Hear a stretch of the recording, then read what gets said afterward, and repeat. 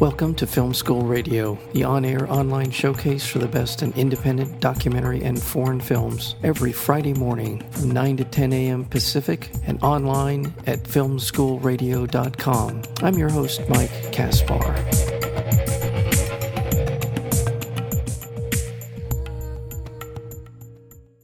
At age 98, filmmaker Arnon Goldfinger's grandmother passed away, leaving behind an apartment full of photos and letters and files and objects. She had lived in this Tel Aviv flat since the 1930s after leaving Germany. Goldfinger begins to uncover clues that seem to point to a greater mystery, and soon a complicated family history unfolds before his camera. What starts to take shape reflects nothing less than a troubled and taboo story of three generations of Germans, both Jewish and non-Jewish. We're joined today by the director of the documentary The Flat. The Flat will be opening this week here in the South Coast Village in Costa Mesa. It's also opening at the Laemmle Town Center in Encino and also the Playhouse, Laemmle's Playhouse in Pasadena. It's an honor to welcome to the program the director of The Flat, Arnon Goldfinger. Arnon, welcome to Film School. Hi. Thank you for inviting me. My pleasure, and thank you for being here. The film has it's really quite a remarkable journey for you and for your entire family. Tell me a little bit about why you decided to film yourself and other members of your family going through your grandmother's apartment. What was it? What was the impetus for you to start doing this at all? So, as you just described so nice and correct, my grandmother passed away, and, I got this call from my mother, we should come and gather together in the flat and decide what to do with it. So I had this, I must tell, just an urge to take my camera and document what's going on. As I explained in the beginning of the film, I knew this flat through all my life because my grandmother, she lived for 70 years in the same flat in the center of Tel Aviv. Mm-hmm. And as I describing it in the beginning of the film, it was like, she lived in Tel Aviv, but when you enter her flat, you really entered Berlin, because the flat was completely from another place, from her Heimat, from her motherland. Mm-hmm. And so I knew this word by heart, but, only as, the grandchild that coming to visit his grandmother. And I felt this is a word that's going to be just vanished. And I just, had this urge to take my camera and document it. Mm-hmm. And at the beginning, I didn't even think to make a film out of it. And then, a bit by bit, I understand there is a film here. Of course, it's not the film that happened in the end. But I had this idea, well, I will tell you how did I get to do it, because I made a documentary feature before. Mm-hmm. It's called The Comediant. Mm-hmm. Do you want to hear the whole evolution of how? Yes, no, I do. I did it. Yes. Yeah, because sure. you okay. It was a very successful film. It was also released in the States in 2002, mm-hmm. and it was like the first time I made this kind of let's say variation of filmmaking, which is a documentary from one side, but it tells a story. And it's kind of a mixture. I found it's something that I found more convenient for me. Mm-hmm. It has this research, documentary. You deal with real people, with real stories, but also you have this feeling of telling a story. And while making this film, and it was suddenly very successful, it was really the first time I made such a successful thing, and I worked on it for 4 years, and after that I distributed, you're going with those documentary films around the world. Mm-hmm. So I found myself another 2 years running with this film, and so the most natural thing was okay, now do another film. Mm-hmm. But this natural step didn't happen because I felt I need to be very careful of what I'm going to do. Because if I'm going to invest another 4 years in another project, you need to be very careful. What is your project? And to be honest, I didn't make nothing because everybody, not everybody, but when you're making a good documentary, people, coming to you and tell you, we have a good story, please listen to it, and maybe it's a good story for you to make your next film. And I heard, really dozens of unbelievable stories, but each one of them, I told myself, I'm not going to invest another 4 years in that. And it was kind of, rejecting, I don't know how to say it, I just didn't make a film. So when I enter my grandmother flat, I suddenly thought, maybe this is the way to get out of it and just make a very short film, just in the flat, just in few days of shooting, and that's it. Mm-hmm. And make something, just be on track again. Mm-hmm. Not those big films, in the end, I think it's a real lesson of how the mind is working. Because if I thought in the beginning, if I was thinking at the beginning that I'm going to enter another project for 5 years, I think I would never do it. Yes. Yeah, and I hear this quite often from filmmakers, that and people don't appreciate the fact that it's 90 to 120 minutes of a viewer's life, but it's often, as you just described, 4, 5, 6 years with narrative or documentary. It is, you are immersed in this, and so it's, you have to be very careful. I'm sure you've heard a lot of great stories in your travels after you did The Comedian, and that were compelling in their own right. But so you only have so much time on this earth, and you have to be judicious with that time. And did you have any? I mean, you in the film you talked about how you would go to you spend time with your grandmother. You'd go to her apartment, spend time talking to her about things. But how often did you ever talk to her about her past, or even about your grandfather's past? How often did it come up? Well, as I say in the film, not so often. I mean, I think one of the things that I discovered while making the film is practically how many questions I didn't ask. Yeah. And I was amazed to discover it. I mean, I went to visit her. We were talking. We had our time together. And so many, and as I said in the beginning of the film, the real significant things, I cannot recall the exact narration, but that was the feeling when I started to film. Because, there's another thing very interesting when your eyes are looking at the same flat through the camera, something different happened, and something different happening. Your perspective is being changed, and I suddenly realized so many things we didn't talk about. So, did you have a sense? Did you have that sense that you shouldn't go there, or was it just that it was just the natural part of your conversation that you talked about what was going on in your lives at that point? Looking back, did you feel like there were parameters, fences around parts of her life, or was it, or not? Well, I think that during the whole of my life, I had kind of, this flat. I describe it as the unconscious place or unconscious level. Something, over there in the third floor, there is a mystery over there. Mm-hmm. There is something that, in contact with the history of our family, of my family, and my grandparents, they were very dominant persons, so you could feel them and you could understand things even though you didn't ask. They were very, my mother was under their influence, and through her hours. So it was not really the thing that it was, a complete tabula rasa. I mean, I was, through my life, the flat attracted me.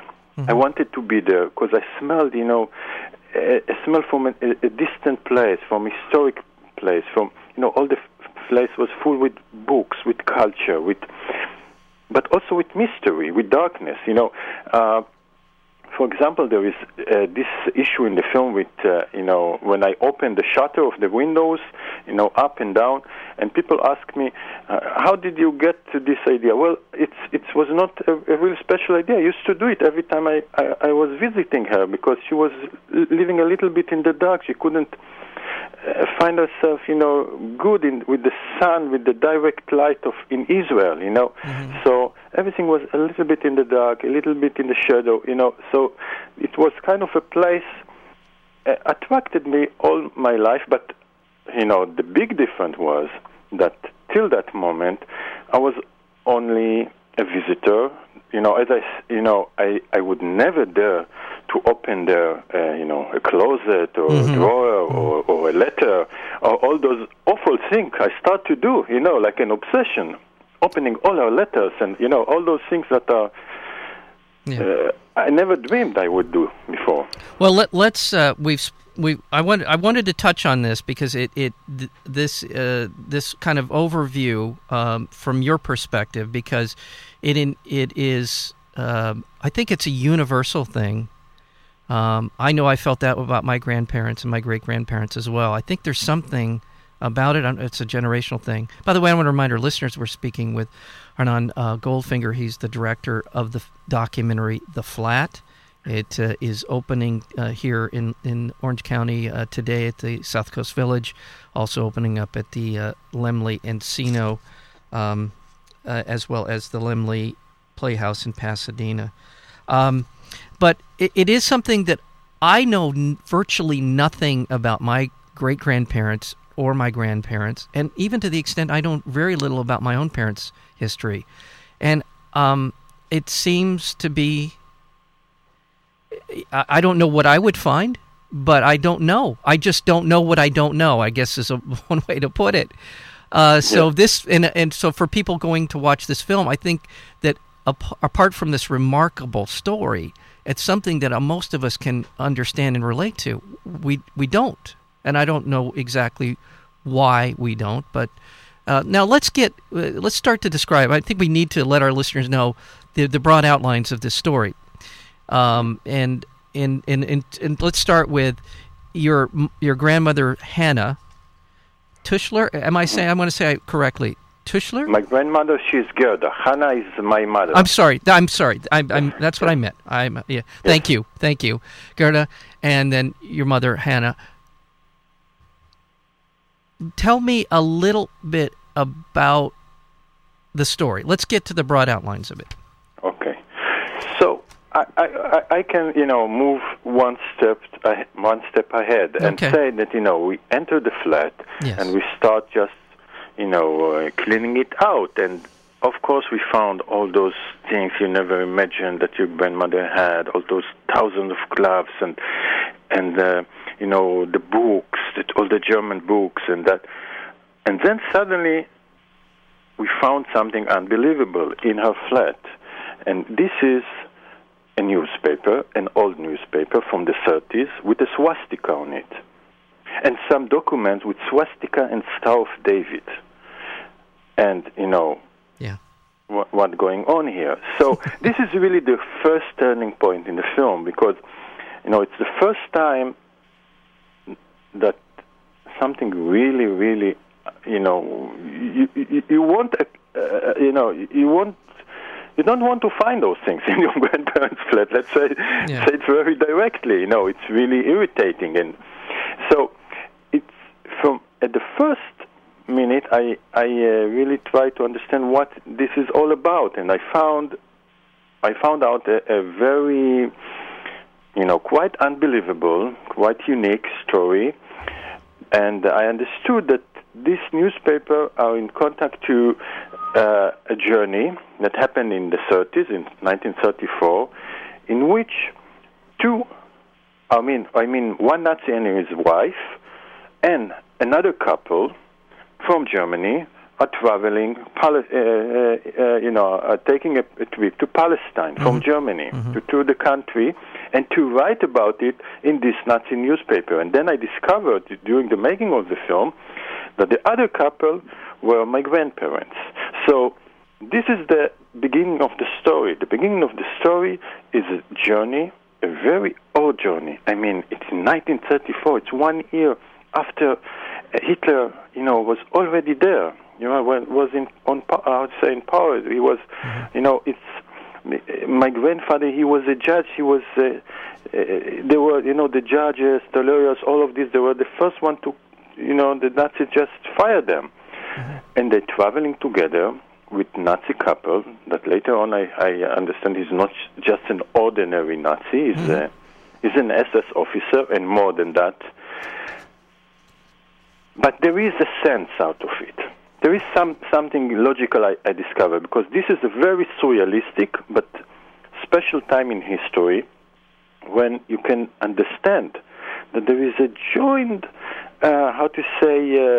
aim or target of both the Nazis and one, the biggest party, or you would say movement in the for the Jews, which is the Zionism. So the Zionists wanted the Jews to come to Palestine, to immigrate to Palestine, and for the Nazis it was wonderful, just get rid of the Jews. So this was like kind of a first time I can understand what happened there, and maybe even as a grandchild relaxed a bit. There is a logic behind it. But this is only the beginning. Well, this was sort of This was sort of this was a convergence, a sort of convenience. The Nazi regime was looking to expel the Jewish population from their country, and the Jewish population were looking, or some were looking for their own homeland, which was at the time the area we know as Israel, but Palestine-Israel area. So this was so on some level there was at least some, like I said, convergence of interest. But still, it must have been so striking for you, as you said, to see newspapers with the Nazi emblem and the Star of David, and it's just jarring. I can't imagine. What were the sense? What was your? I mean, you've described a little bit your mother. I want to bring your mother into this discussion a little bit. Her sense when she saw it, because go ahead.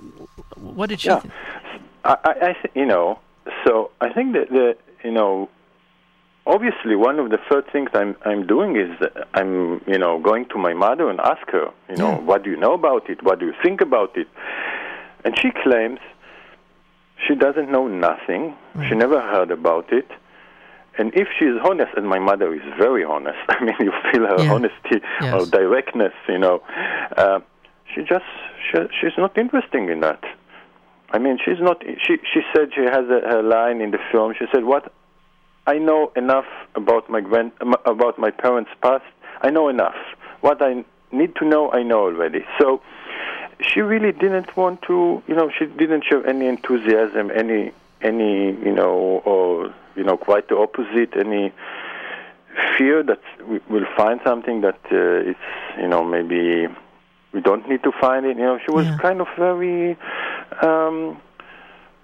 She was not even concerned about it. I mean, she just didn't want to join me in this thing, and I was very surprised by that. But on the other hand, I must say I was not 100%. I didn't for 100% believe her. But this is what happened in the beginning. In the beginning, she just said, "No, I'm not interested." Well, I want to get to more of that part of the story in your interaction with your mother, but I think it's important to bring in the other element to the story, which is the other couple, and this is just where the story just takes off in a. The other story was the other couple. The husband was Leopold Itz von Miltenstein, and he was. At the time in the early 30s, he was a member of the SS.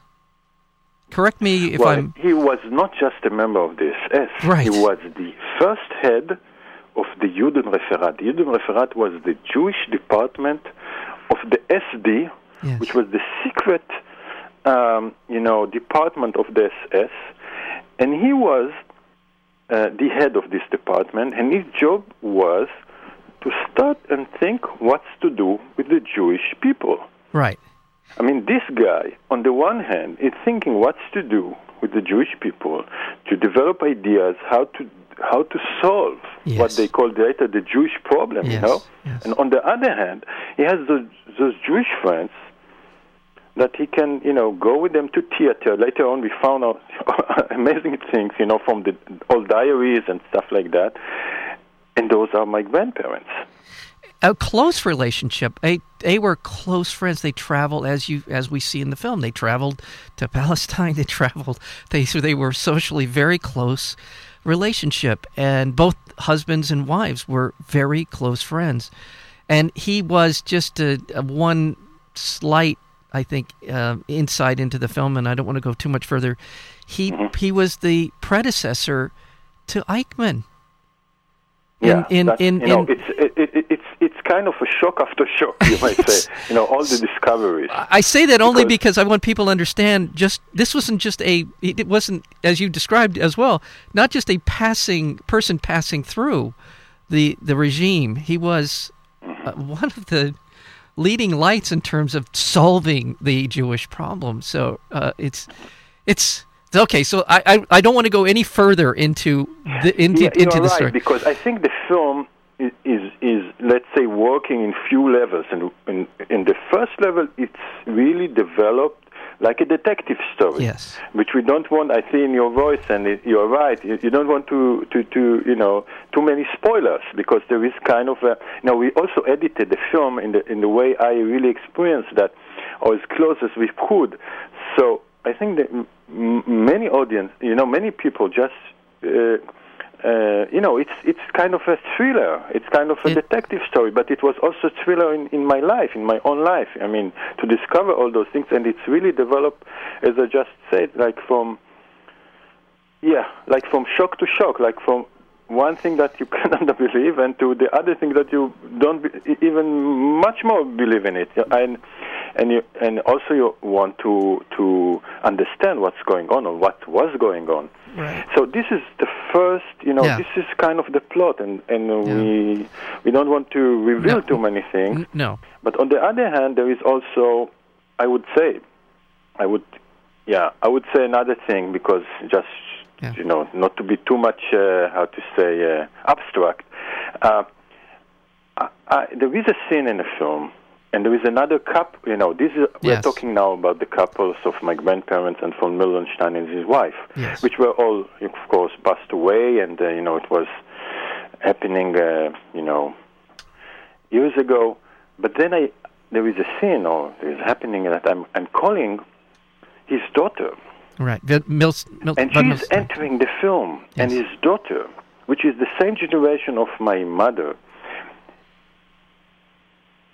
There is a lot of questions. What does she know? Yes. And so the first line, you would say it's a detective story, it's a thriller. But on the other hand, I see it also as a, you know, detective of, let's say, psychological detective, you know, that you're asking about the nature of people and things like denial, think what you remember, what you want, as you just said a few minutes ago, what do you want to know about your grandparents, what do you know, but also what do you want to know about your parents. So all those questions, I feel that there are many people that just saw the film, you know, they felt they could identify with that, although the story itself is very unique, it's very, you know, extreme, but you can feel, you know, you can implement it to your own family, to your own journey in life. Right. Arnon Goldfinger, I would remind our listeners, again, we're speaking with the director of the documentary The Flat, Arnon Goldfinger.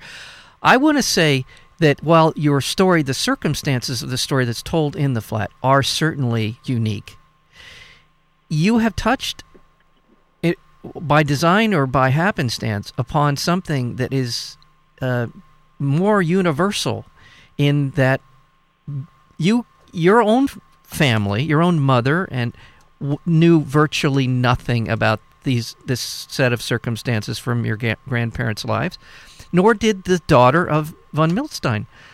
And so you've touched on something, I think, as I was saying a few minutes ago, we know little about so little about our own family's history, and I think, but you've touched on some, you've illuminated, you've shown a light on it.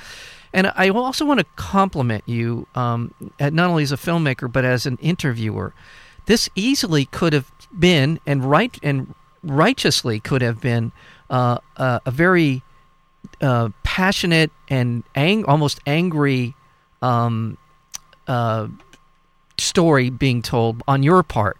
Because on one hand, we all know and we all adhere to the idea, never forget what happened in the Holocaust. That is what we say, what we should be living that, and it's happening. There's versions of that happening in our world today. And we need to be vigilant all the time for these kinds of things that can happen and have happened and are happening. But at the same time, even within our own families, we have forgotten. It's just, there's something very... I'll be thinking about this movie for a long time, let me just say. Does this make sense to you, what I'm saying? Yeah. Well, I have so much to say about it. I'll try to do it very, fast. First of all, at the beginning, of course, I'm a filmmaker, and my aim is always to look at something that is very particular and try to find the universal, points in it or implementation, or but. What happened, firstly, the film was released in Israel. Yes. It was a total surprise. The film was really, really, really a success film. I mean, I don't know what to say, but for sure the biggest success in many years with a documentary. And it became an event. And people, it was kind of, first of all, it became the third most viewed Israeli film in Israel the last year, and the two other which are very big fiction films. But this is a documentary film, and the reason was that people sometimes even came twice to see the film because the first time they just read a good review or heard from a friend that they need to see it. But the second time, they came back with their parents or with their children if they were in the other generation, and kind of feeling that maybe this film will open a discussion they never had in their family. Yeah. And I think, first of all, to be honest, it was a surprise. I didn't think it would go that way.